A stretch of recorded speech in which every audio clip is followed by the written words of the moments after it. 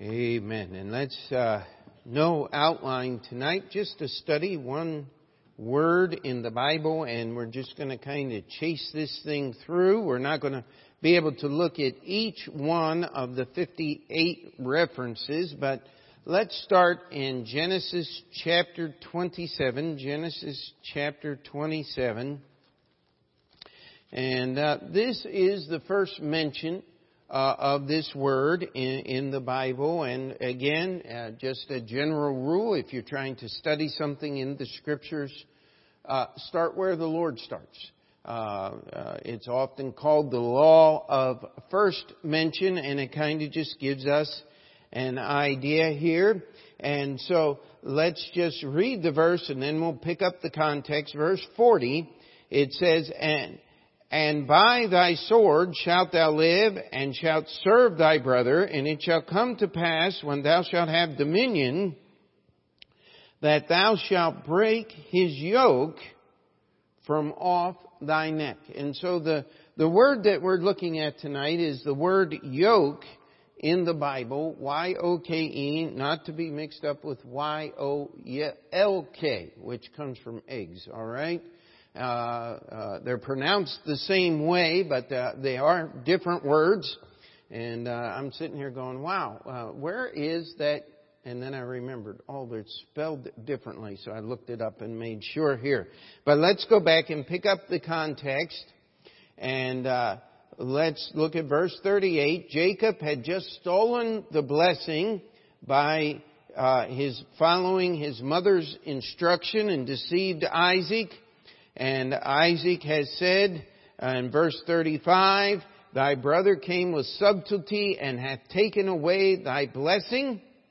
And then we come here to verse 38. And Esau said unto his father, Hast thou but one blessing, my father? Bless me even also, my father. And Esau lifted up his voice and wept. And Isaac his father answered and said unto him, Behold, thy dwelling shall be with the fatness of the earth and of the dew of heaven from above.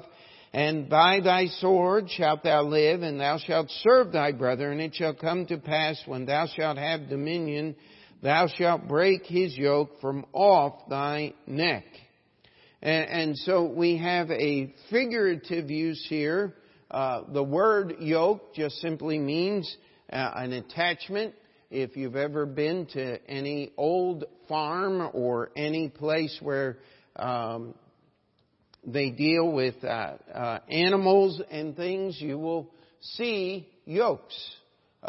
Many years ago, we took the children up to the Phillipsburg Manor. It's right on the Hudson River as you go up the east side of the river, and it is a Dutch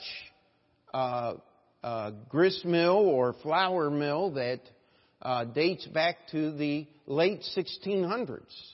And it's really a neat place to just visit. I don't remember how much it cost there, but yeah, I do remember that we got several little sacks of very expensive cornmeal and wheat flour that we brought home, and Mom made into biscuits and cornbread and things, and it was very, very good.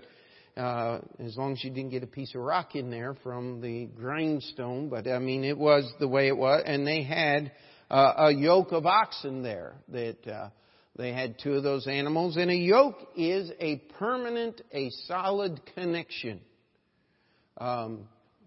In modern day usage, how many of you have ever looked underside a rear wheel drive vehicle? You have the engine sitting up in the front, and then the transmission, and then you have this long shaft that has an angle that goes to the back axle that takes the power from the engine. That's called a drive shaft. Well, the drive shaft, in order to have that angle attached to it, has to have a yoke, and it spins, and it keeps allows the bend in the drive shaft to keep a perfect circle, because if it weren't, it would spin out of joint and eventually it would rip itself apart. And so that yoke is what attaches the two sides together, and spent more than 1 hour replacing universal joints to make the yoke function as it should. It is a permanent bond. And so Isaac here is telling his son Esau that when you come into your own dominion, you're going to break that yoke. Your brother is no longer going to be your superior. And of course, we saw that happen as Jacob returned to the land, and he gave all of those presents to Esau, and Esau and Jacob were then, from that point on, as equals.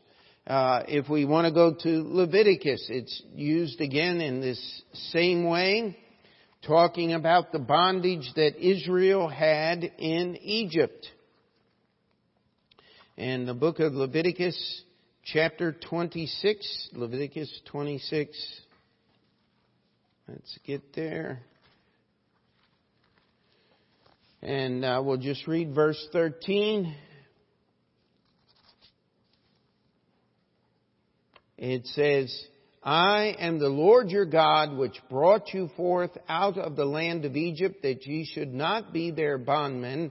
And I have broken the bands of your yoke and made you go upright. And so the Lord is commanding Israel. It says, listen, I am the one that set you free from the bondage or the yoke of Egypt. And oftentimes we, in America, we try to think of things and we say, well, why didn't people just throw off the yoke? Kind of like what we did with the American Revolution. But you'll have to remember that we as Americans had a great deal of freedom before the Revolution. And that's why we were able to do that. Many people, the children of Israel, were made slaves. They had no choice. Their children were killed by the Egyptians under the tyranny of Pharaoh. It was not something that they had a choice about. And God says, listen, if you are going, I am the God that broke the bonds of that slavery in Egypt, but I want you to follow my law. Or I'm going to remove my freedom. And that's a theme that is through the Bible. One other time that this is used, let's go to 2 Chronicles. It's possibly stated just a little more fully there in 2 Chronicles chapter 10. And this is the story of Rehoboam, the son of Solomon. He is coming to the kingdom after Solomon, his father, has died. And we have here in verse 2 of that chapter, and it came to pass when Jeroboam the son of Nebat, who was in Egypt, whither he had fled from the presence of Solomon the king, heard of it, that Jeroboam returned out of Egypt. And they sent and called him. So Jeroboam and all of Israel came and spake to Rehoboam, saying, Thy father made our yoke grievous. Now therefore ease thou somewhat the grievous servitude of thy father and his heavy yoke that he put upon us, and we will serve thee. And we don't have time to deal with all of this tonight, but I'm hard pressed to understand the plea of the 10 northern tribes of Israel, because there was no grievous yoke during the days of Solomon. In fact, it was the most wealthy time for all of the children of Israel. The kingdom had reached the pinnacle of peace and prosperity. In fact, the only jobs that the children of Israel had were overseers. They went into Lebanon to get the timber. The children of Israel were not the laborers. It was the Canaanites that were still in the land. It was others that were put to the labor. But they considered this a yoke of bondage. And we get down here to, let's look at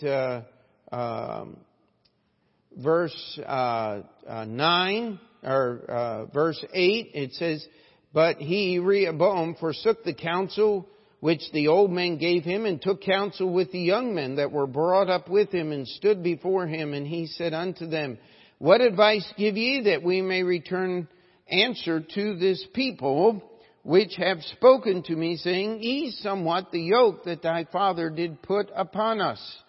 Verse 10, "And the young men that were brought up with him spake unto him, saying, Thus shalt thou answer the people that spake unto thee, saying, Thy father made our yoke heavy, but make thou it somewhat lighter for us. Thus shalt thou say unto them, My little fingers shall be thicker than my father's loins. For whereas my father put a heavy yoke upon you, I will put more to your yoke. My father chastised you with whips, but I will chastise you with scorpions." And of course, Rehoboam answered Jeroboam with those words, and we have the split in the kingdom. And but the whole idea of authority and leadership, this thing called a yoke, it's a bondage. It's a permanent connection here. It is being under the authority. In Jeremiah, we have another interesting picture here. In Jeremiah chapter 27, we have the Lord coming to Jeremiah. And in verse 2, it says, Thus saith the Lord to me, Make thee bonds and yokes, and put them upon thy neck. So Jeremiah the prophet was to take and to get timber and make a yoke, and he was to put it on his own neck. And he walked around Jerusalem like this.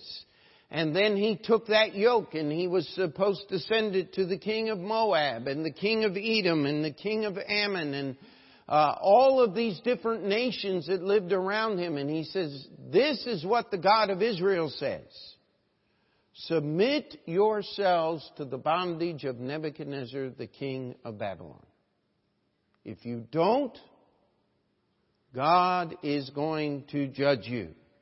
And let me tell you, the Babylonians were not nice people.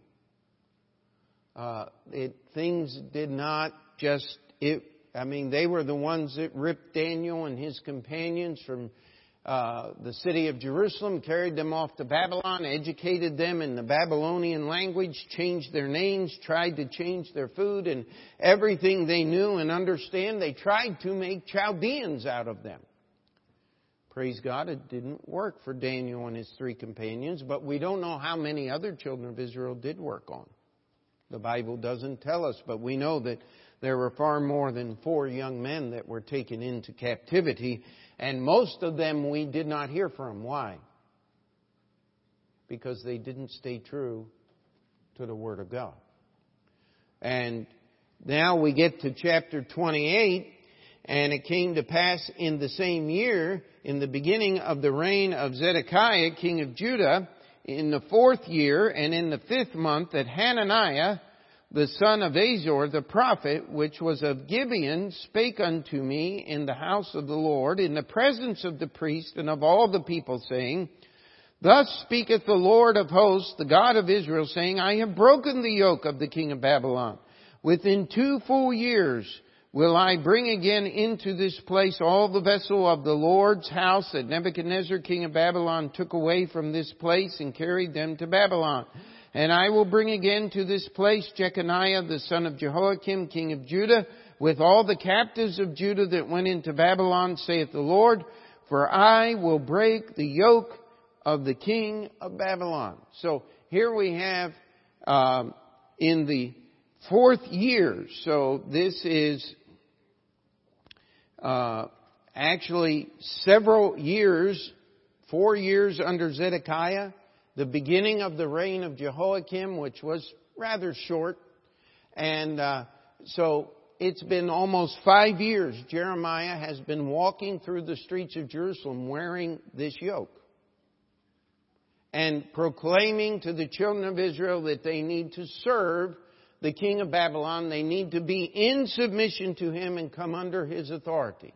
And all of a sudden, this guy named Hananiah comes up, and he begins to prophesy 4 years down the road that God is going to return the captivity. And you'll notice here, I kind of like this in Jeremiah, verse 5 of chapter 28. Then the prophet Jeremiah said unto the prophet Hananiah in the presence of the priest and in the presence of all the people that stood in the house of the Lord, even the prophet Jeremiah said, Amen. The Lord do so. The Lord perform thy words which thou hast prophesied to bring again the vessels of the Lord's house and all that is carried away captive from Babylon into this place. Nevertheless, here's what Jeremiah is saying. Oh, that'd be wonderful. Amen. I wish that were true. Nevertheless, hear now thou this word that I speak in thine ears and in the ears of all the people. The prophets that have been before me and before thee of old prophesied both against many countries and against great kingdoms of war and of evil and of pestilence. The prophet which prophesieth of peace, when the word of the prophet shall come to pass, then shall the prophet be known that the Lord hath truly sent him. Then Hananiah the prophet took the yoke from off the prophet Jeremiah's neck and brake it. And Hananiah spake in the presence of all the people, saying, Thus saith the Lord, even so will I break the yoke of Nebuchadnezzar, king of Babylon, from the neck of all nations within the space of 2 full years. And the prophet Jeremiah went his way. Verse 13, Go and tell Hananiah, saying, Thus saith the Lord, Thou hast broken the yokes of wood, but thou shalt make for them yokes of iron. For thus saith the Lord of hosts, the God of Israel, I have put a yoke of iron upon the neck of all these nations, that they may serve Nebuchadnezzar, king of Babylon, and they shall serve him, and I have given him the beast of the field also. Then said the prophet Jeremiah unto Hananiah the prophet, Hear now, Hananiah, the Lord hath not sent thee, but thou makest this people to trust in a lie. Therefore thus saith the Lord, Behold, I will cast thee from off of the face of the earth. This year thou shalt die, because thou hast taught rebellion against the Lord. So Hananiah the prophet died in the same year, in the 7th month. So Hananiah, from the time he broke that yoke until he died, was less than 2 months. God's not playing games when he uses the word yoke. It is a bondage. The servitude of Nebuchadnezzar, he killed many thousands of Israel. He subjugated them. Finally, he came and he laid waste the entire city of Jerusalem. The Ark of the Covenant, the candlestick, all of those things that were the precious treasures were lost. When they rebuilt the temple 70 years later, there was no Ark of the Covenant. And contrary to popular belief, whatever that guy with the funny hat is didn't find it either. There is no one knows where the Ark of the Covenant. But let me tell you this though. I'm not remembering the exact year, but you'll remember back in little history, they started some excavations in the caverns under the Temple Mount. All of the stones that Solomon used to build the temple were, were literally carved out of the mountain on which the temple sat. And there were caves. There are still caves to this day under there.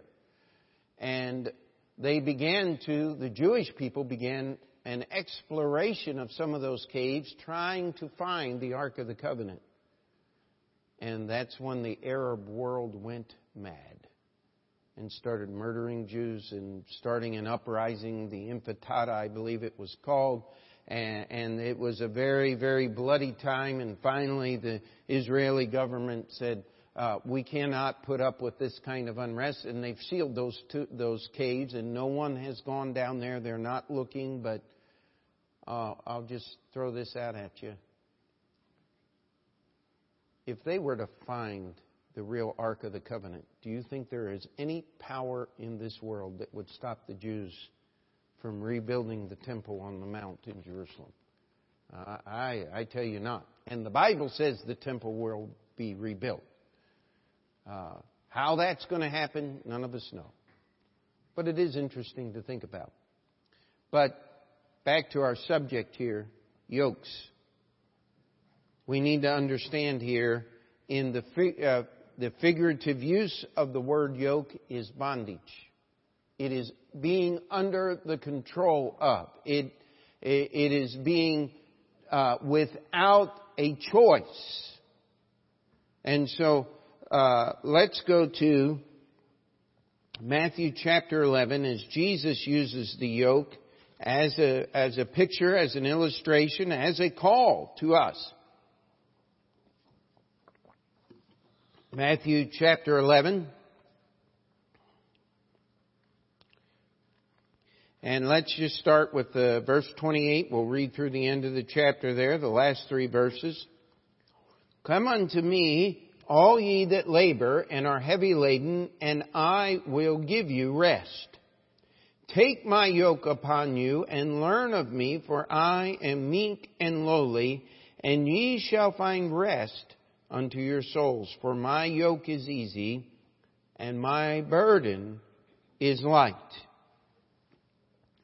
Now, as we look at these verses, Jesus is giving a plea. He's giving an invitation. He says, I want you to come to me that are weak, that are heavy laden, all ye that labor. And he says, I will give you rest. Well, how is he going to give us rest? He says, take my yoke upon you. Now, let's just take a moment here and apply this thing. What is a yoke? A yoke is bondage. Amen? It is control. We have a group of independent Baptists. I think others have joined in the bandwagon over the years that preach salvation without repentance. I want to challenge you that you cannot have salvation without repentance. Jesus says, take my yoke upon you. The word repentance means to surrender. It means to turn around. Someone said, well, how in the world can you repent? Oh, how in the world can you do anything? You make a choice and you do it. But let me ask you a question. When it comes to being saved, I love this illustration. You take one step toward God, and God takes a step toward you. But His steps are a whole lot bigger than ours are. Amen?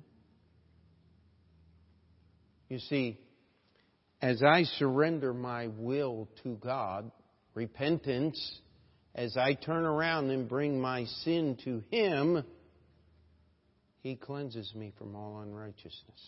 Who's doing most of the work? Actually, who's doing all of the work? Jesus is. Amen? You see, it's not about you, my friend. It's about Jesus. Amen? And He says, take my yoke upon you. This is a willful choice that you must make. Those that claim the badge of Calvinism say that you can't make a choice. God has to make the choice for you. We're all robots. We're all programmed. He chooses who will be saved and who will be lost. Well, that makes these words absolutely meaningless, doesn't it? What kind of yoke would it be if God has already programmed everything? Everyone would be under the yoke. The sinner is under the yoke, under the authority of God to sin. Now that part I cannot tolerate because the God of the Bible is not the author of sin. Here we see very clearly, as we are supposed to take the yoke upon us. Now, what's that next phrase? Let's make sure we got it. Read it with me together. And what's that next word? Learn of me. Now, we got to take a minute here and chase this thing, okay? Let's go to book of 2 Peter.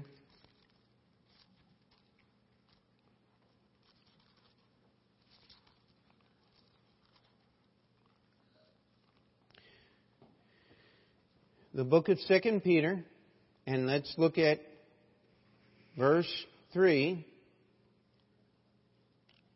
It says, according as His divine power hath given unto us all things that pertain unto life and godliness. Now what's those next words there? Through the knowledge of Him. Now, I hope you kept your finger in Matthew chapter 11, because I want you to just go back and read this again. Take my yoke upon you and what? Learn of me. Do you think learning of Jesus and gaining a knowledge of Jesus would be the same things? Hello? Yeah, really is. See, the interesting thing about a yoke is in order for animals to pull in a yoke, they have to be trained. You see the old Western movies, and they got the horses pulling the stagecoach, and something happens to the hero's horse, and he just cuts one loose out of the stagecoach and rides off. That doesn't happen in real life. You see, horses and animals are trained to work. And they're trained to work a specific way. And when you have two animals that pull in a yoke together, in the olden days, in the Bible days, it would be oxen would be the primary animals of pulling. And if you've ever seen in the Philippines, they still use oxen. In Africa and certain parts of Asia, they still use oxen. Why? Because they're the biggest, strongest, dumbest animals that we know about.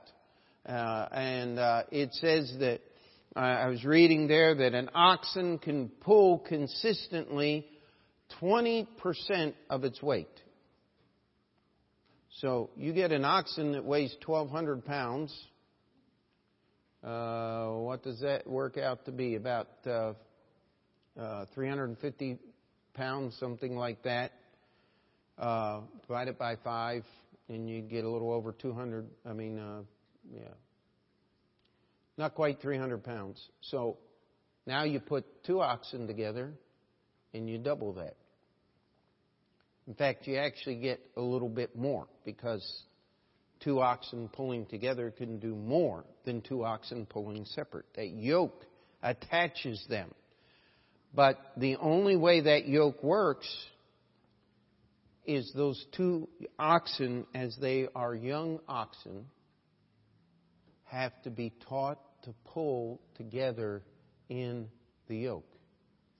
If you just took a yoke and 2 untrained oxen and put them together, they would start like this, pulling against each other until one of them gave up and died, literally. I remember Brother Clayton telling the story of a man that brought a set of matched mules to his father, who was a blacksmith, to put shoes on them. And as they were leading one of the mules out of the trailer, it reared up and hit its head against the top of the trailer and broke its neck and fell down dead. And he told the story of the owner of that team just literally breaking down and weeping. That would be a year's salary to get, maybe even 2, to get a good team like that. And now they're ruined. One is no good without the other. They have to be trained from the time that they learn to pull, to work in the yoke and to work with the yoke. This is why Jesus said, "Take my yoke upon you and learn of me." That happens when we get born again. New life, baby, training, learn. All of those things are included here. You see, if we're going to take that yoke upon us, we're going to have to learn how to pull in the yoke, with the yoke, not against the yoke. And let me tell you, if Jesus is on the other side, how much pulling are you going to do against the Lord Jesus Christ? Who's going to give up first? There's been at least one time, I think, with all of my children where they were especially belligerent, and I would just sit down with them and get right up in that little face and say, "Now listen, I've been through this before. I can last longer than you can." Oh, go right ahead. I'll still be here when you're done. It's amazing how much those little ones really understand about what's going on. You see, if we're going to take that yoke, we've got to learn how to pull with the Lord Jesus Christ. And that's where the freedom that Jesus promised is. Have you ever, almost always, we're working on something, and I'll be carrying some fairly heavy object or something, and one of my little ones said, "Dad, can I help?" And I remember, I think it was Stephen. Of course, he can carry more than I can now. But when he was little, we were moving some very heavy tables. And, "Let me help." And so I made sure I got in the middle of the table, and I was carrying the table. But guess what? He was just a little peacock. I'm helping my daddy. You know what? The Lord lets us do that. Amen? But you got to be in the yoke for it to happen. Otherwise, the pressures and the load will crush you.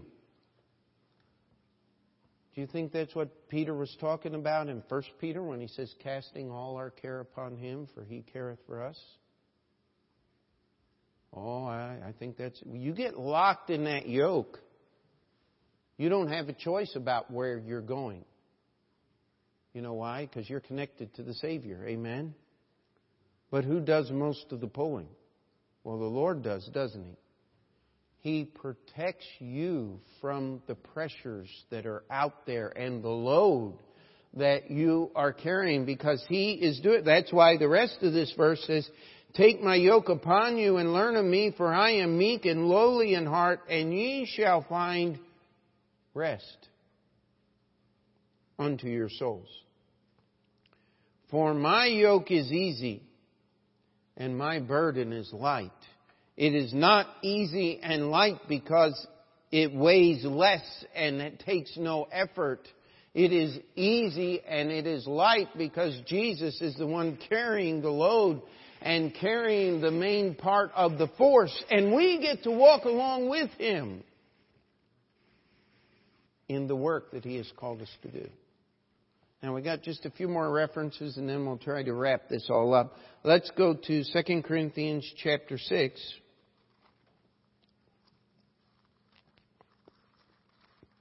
2 Corinthians chapter 6. And this is the warning of an unequal yoke. We've already discussed this. If you unequally yoke two animals together, they will pull against each other until one of them is no longer capable of pulling.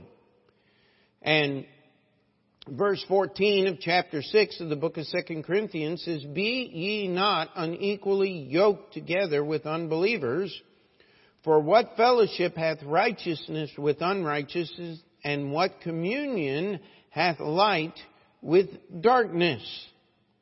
Now, again, let's go back to look at the yoke to understand. That doesn't mean that you can't go to a store that's owned by an unsaved person and buy products. Okay? That's not a yoke. You're just purchasing things.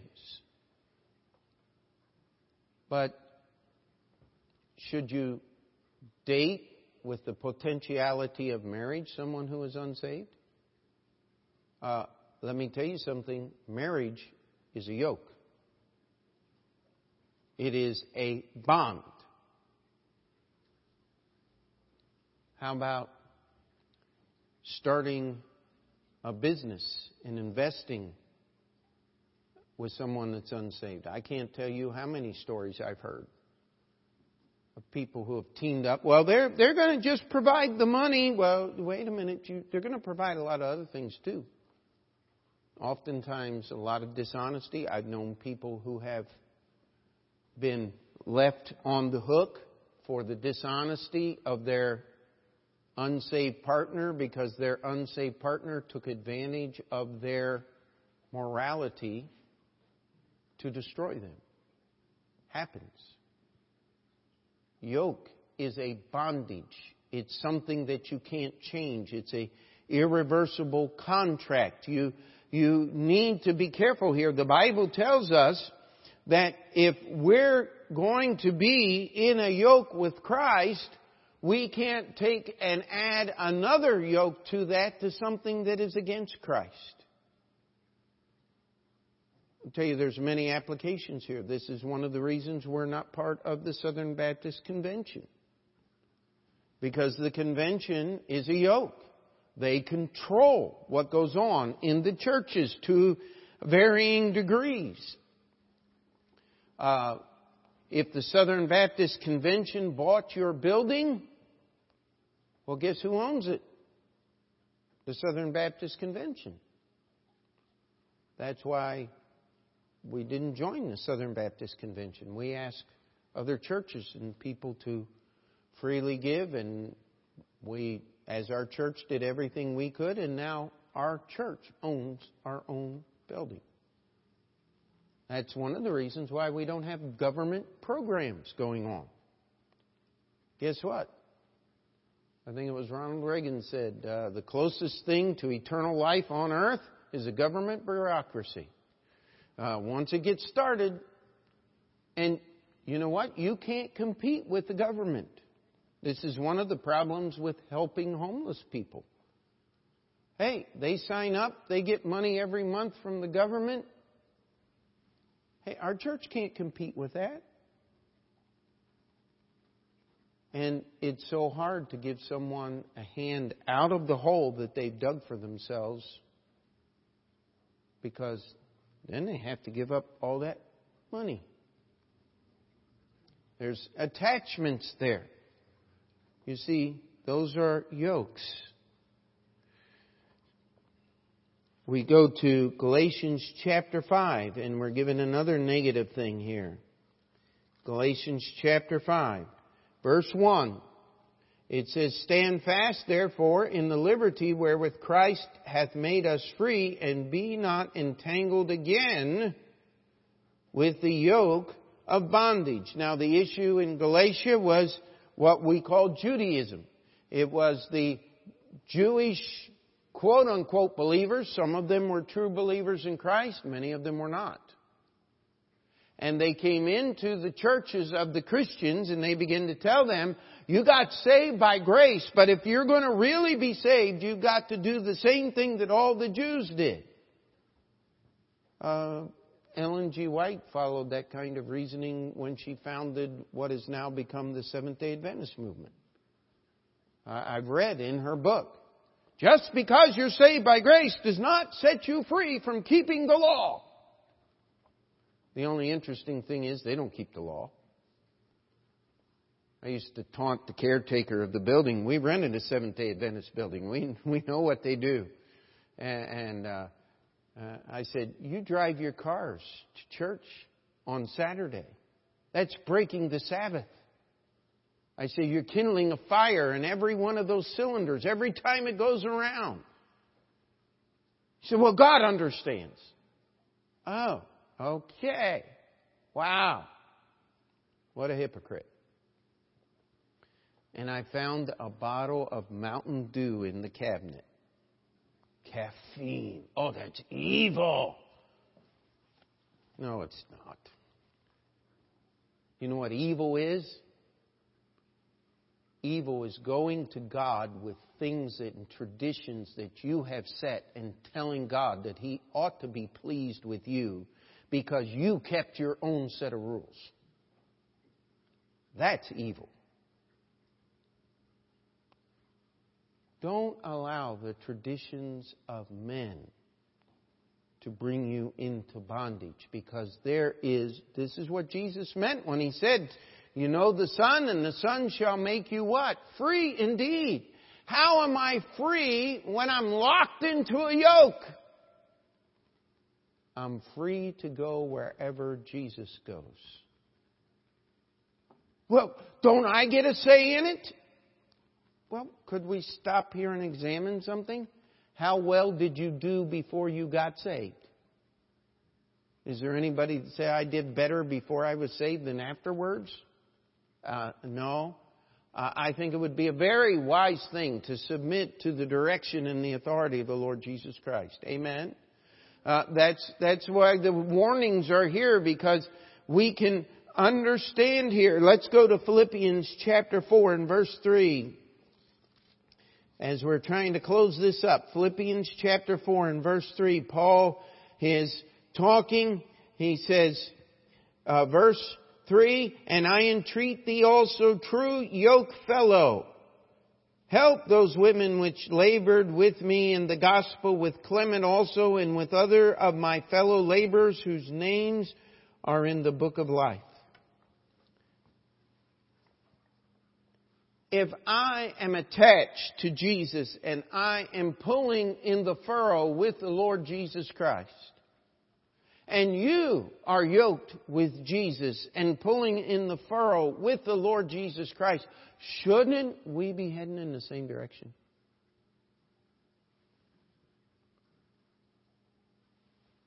You know, years ago, we had someone in our church that said, well, I just feel that somebody's got to be the devil's advocate. Actually said that.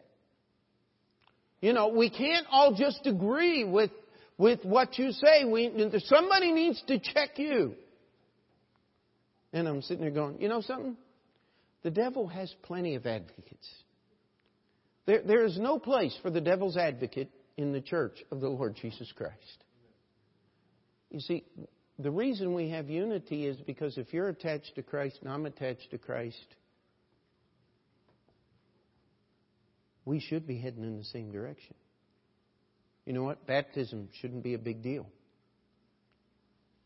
If it is, we know that there's other problems attached to that.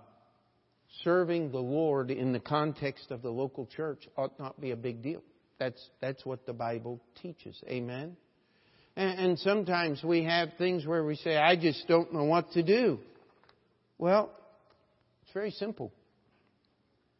You just keep doing what you know to do, and God will take care of the things you don't know to do. It's just that simple. You know why? Because you're attached. You're going to get taken where Jesus is going if you'll just stay in the yoke. Just stay attached to Him. That's what this whole thing is about. And we need to know that you go to 1 Timothy chapter 6 and verse 1. Let's just turn there very quickly.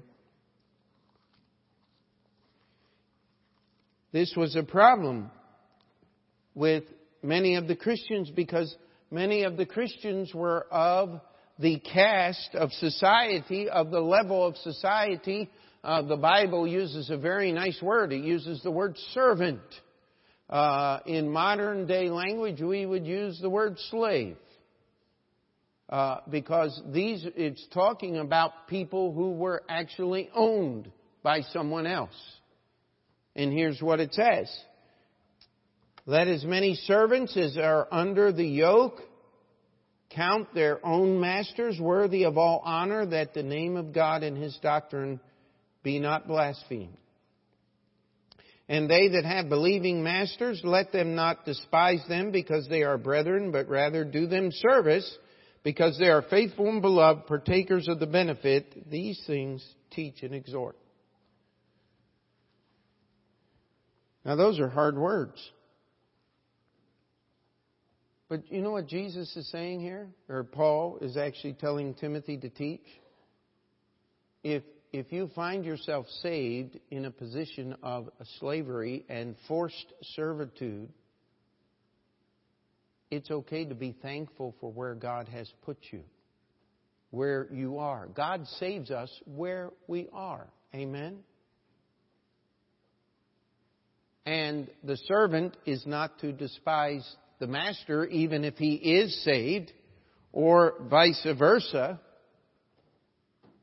because our attachment is not to other human beings. Our first attachment has got to be to the Lord Jesus Christ. And people say, well, does the Bible then endorse slavery? I'll tell you what it does endorse. Not participating in the slave rebellions. And you read the stories. They're not nice. The Romans had several slave uprisings during the time of the Roman Empire. And they were put down most cruelly. And slaughter of innocents was just part of the subjugation process. That didn't solve any problems. You know, you will find that rebellion against authority, even if it's a bad authority, normally does not solve the problem. Be in the yoke with the Lord Jesus Christ. You know, even under communism, it was not Gorbachev and Margaret Thatcher. The number one black market item was a book called the Bible in the former Soviet Union. And when freedom was finally granted, now it's being taken away again. You need to pray for our missionaries and people who are working. The Soviet Gulag system has not been shut down. Trust me. Just has a new name. All the same people, if they're still alive, and if they're not, people who were trained by them. We need to pray for our brothers and sisters who are serving God in those countries. You see, a yoke is a permanent bond. It's an attachment. Once you're in the yoke, you don't have a choice about what goes on. Because if you're in the yoke, it's there. You're there because you have learned and been trained to be there. That's what Jesus says. Take my yoke upon you and learn of me. He says, I am meek and lowly of heart. You know the way to get along the best in the yoke? Meek and lowly of heart. Not seeking my own, but seeking the Lord Jesus Christ. Not lifting up my comfort and myself, but lifting up the Lord. That's meek and lowly of heart. That's what Jesus did to save me now, wasn't it? That's what He wants me to do to serve Him. And I'll find rest pulling with the Lord Jesus Christ. So when we get weary in well-doing, let's remember who's pulling the load. Amen? And let's remember that we willingly bolted ourselves into that yoke. And Jesus isn't going to let us go. Aren't you glad about that? And if we will pull with Him, our life will actually count for something, instead of being wasted on trying to please ourselves. And all God's people said, Dear Heavenly Father,